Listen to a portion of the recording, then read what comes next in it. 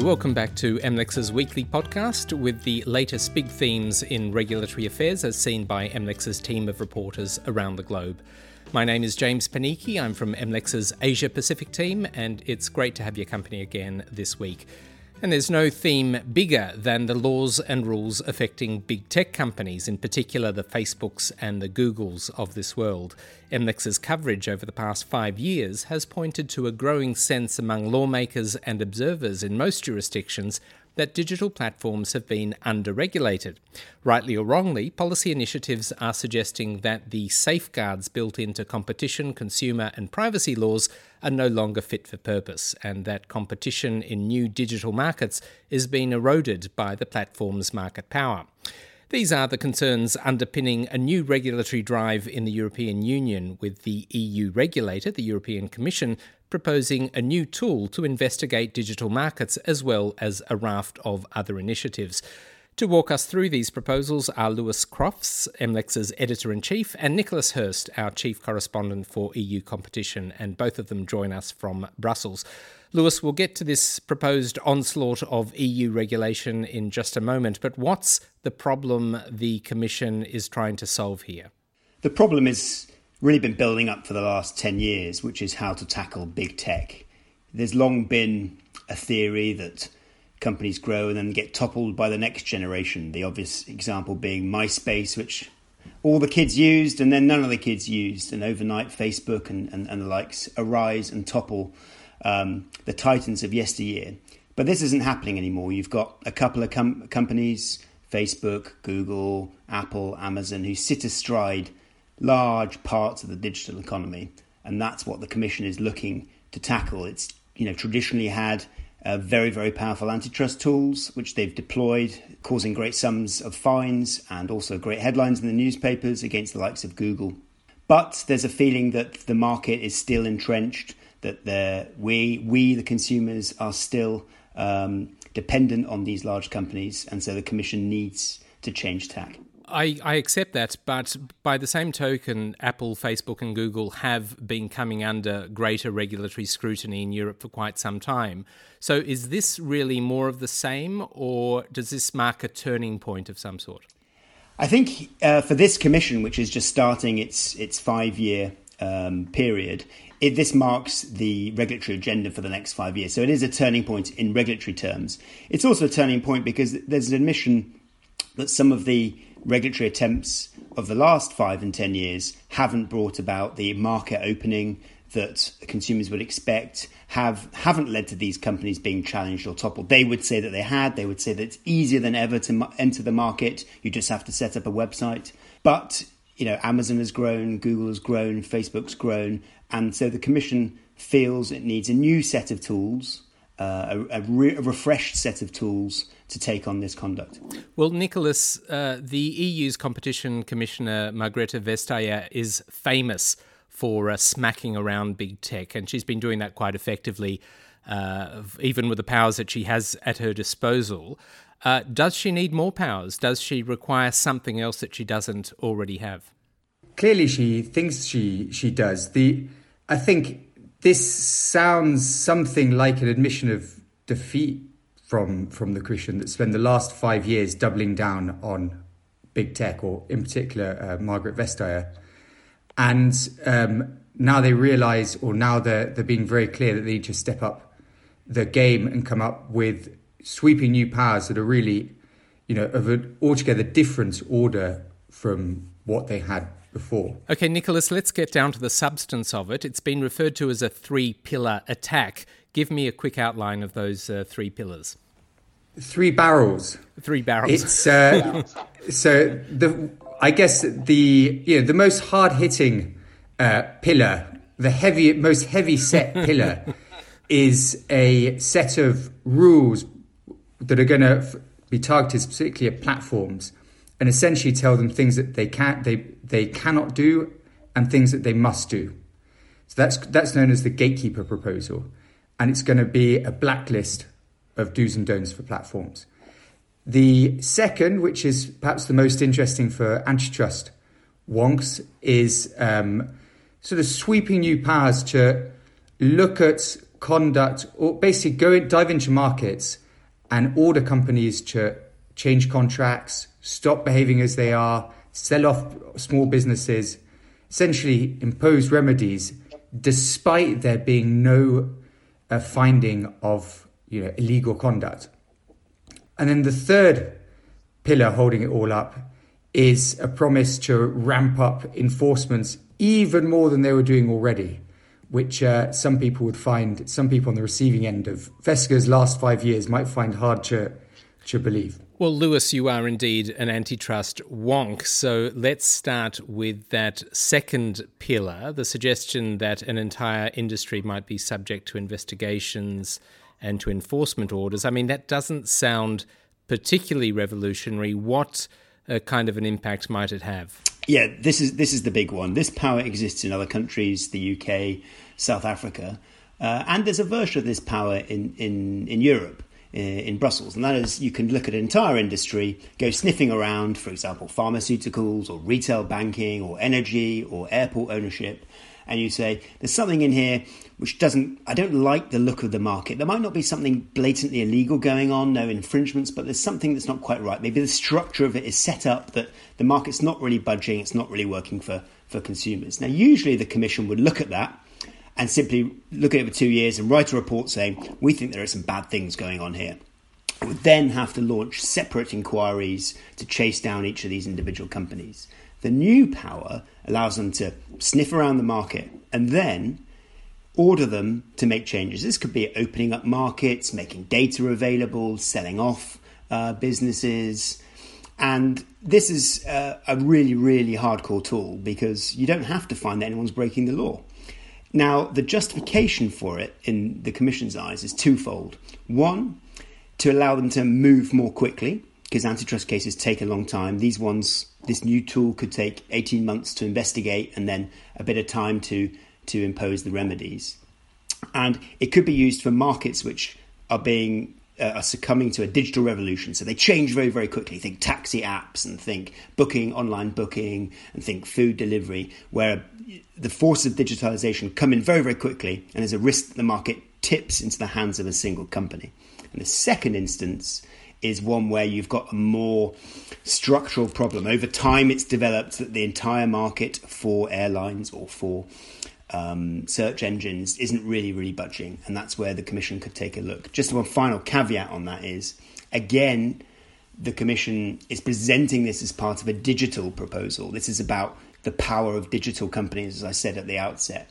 But this law would allow them to look at any market. And you think of markets the length and breadth of Europe, which are concentrated and aren't really budging. And you can think of auditing or, as I said, airport ownership, or in some countries, telecoms operators, where you've got a couple of operators and it's not really changing. Well, Nicholas, what's your take on that? This idea that although we're obviously talking about this in the context of big tech, that other companies, be it aviation, be it telecommunications, that they might in fact be as much a target of these changes as big tech. Yeah, I mean, to borrow a term from the tech world, this strikes me as competition law 2.0, because whereas in the past the Commission was it was stuck looking at either dominant companies or companies that had broken cartel laws, this gives it a remit to look at such a greater variety of situations.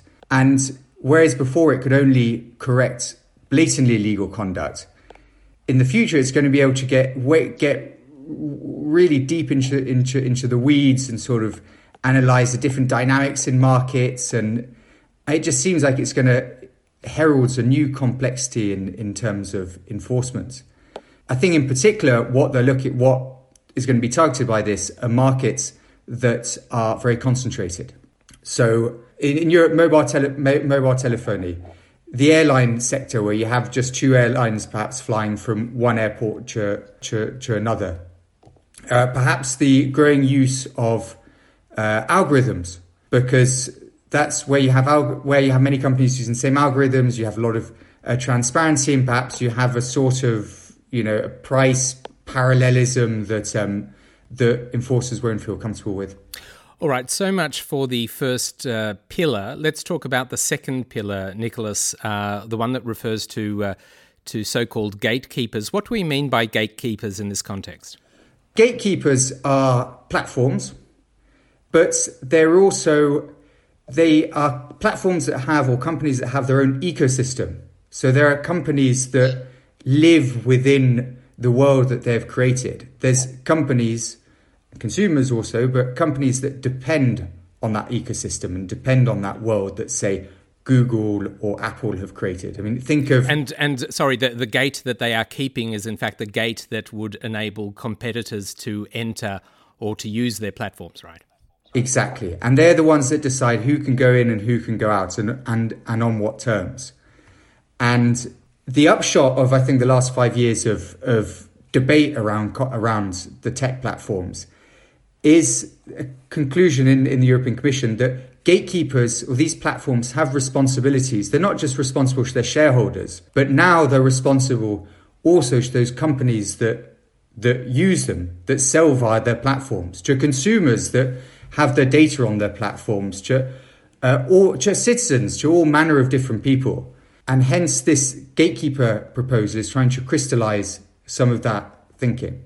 There's also mention of a blacklist of behaviours. What kind of behaviours would end up on that particular list? I think this essentially codifies some of the cases that have happened in the last five years. For example, it's expected to make it much more difficult for platforms to so-called self-preference. That is to say, they plug their own services. So you go into Google and you say, I'd like to buy a barbecue grill. And Google says, good idea. And here's one that we can help, here's one that we're advertising. It could be Apple, which you go into the App Store and you say that you want a music subscription service. And it says, we've got just the one that you need. So it's expected to make that kind of self-promotion more difficult. It's also expected to look at things known as best price clauses, or in the technical jargon, MFN clauses, most favoured nation clauses, which is essentially platforms saying to their suppliers, you better not go off and give a better price to anyone else out there. Otherwise, you can't sell on our platform. And clearly that can be a problem where you have no option but to sell on the very powerful platform. Lewis, let's quickly talk about the third pillar, and that is talk of upgrading the EU's liability and safety rules as they apply to digital platforms. What's the thinking on that front? Yeah, these three pillars that we've talked about today are the ones driven sort of on a firm competition footing. They're about the big tech companies of the present and ensuring that the market's open for the future. It's part of a wider digital agenda, which includes other strands, such as gig workers' rights.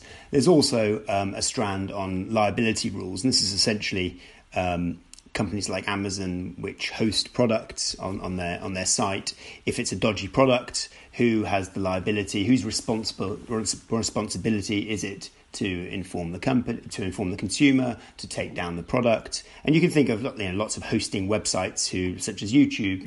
If someone puts a dodgy video up on YouTube, whose responsibility is it to inform YouTube, to take it down? Those kinds of rules, which have been traditionally very, very difficult across the world to police, because the platforms like to think of themselves as hosting third-party content, third-party products.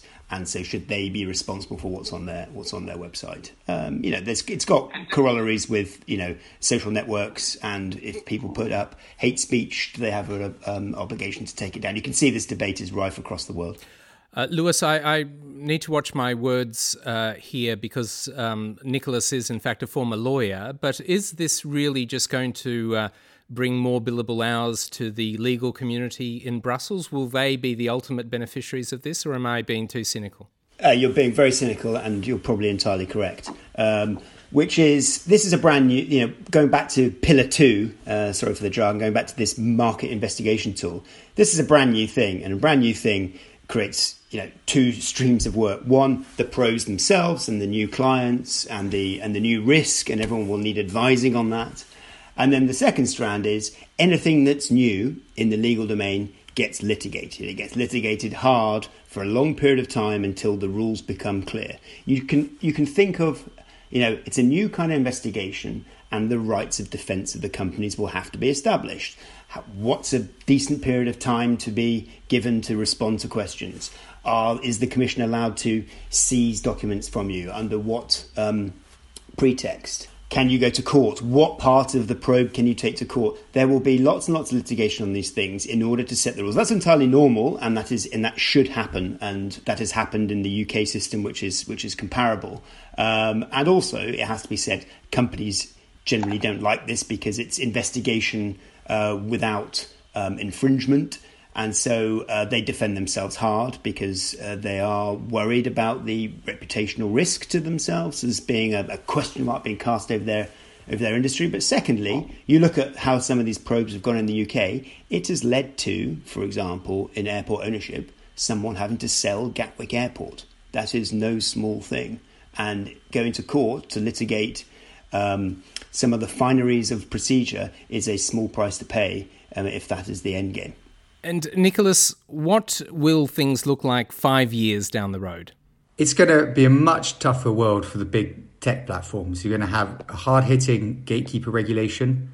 You could conceivably even have a regulator enforcing those rules under one wing of the Commission's thinking. You're going to have ramped up merger enforcement in the tech sector. The Commission's just promised it's going to increase antitrust scrutiny. You're going to have this new market investigation pillar that will clean up any conduct that sort of falls outside that. So it could potentially look really nasty, assuming that the world stays as it is. It's not that hard to imagine a world where actually the problems in 5-10 years' time because of digitalization are quite different to the ones they're facing now. And the big tech giants of today kind of look like what MySpace does now, to come back to what Lewis said. And on that terrifying prospect of all tech companies ending up like MySpace, that's where we'll have to leave it for today. Nicholas and Lewis, it's been great fun. Let's talk again very, very soon. Thank you. Thank you very much. Lewis Crofts is MLEX's Editor-in-Chief. Nicholas Hurst is our Chief Correspondent for EU Competition, and they were talking to me from Brussels. We'll post a link to some of their recent stories at our website, mlexmarketinsight.com. Just click on the Insight Centre tab. That's mlexmarketinsight.com. I'm James Panichi, Asia Pacific Senior Editor. Thank you very much for your company. We'll be back in your feed next Friday with more of the very latest news from our team of reporters around the world. Thank you for listening. I'll see you soon. Bye for now.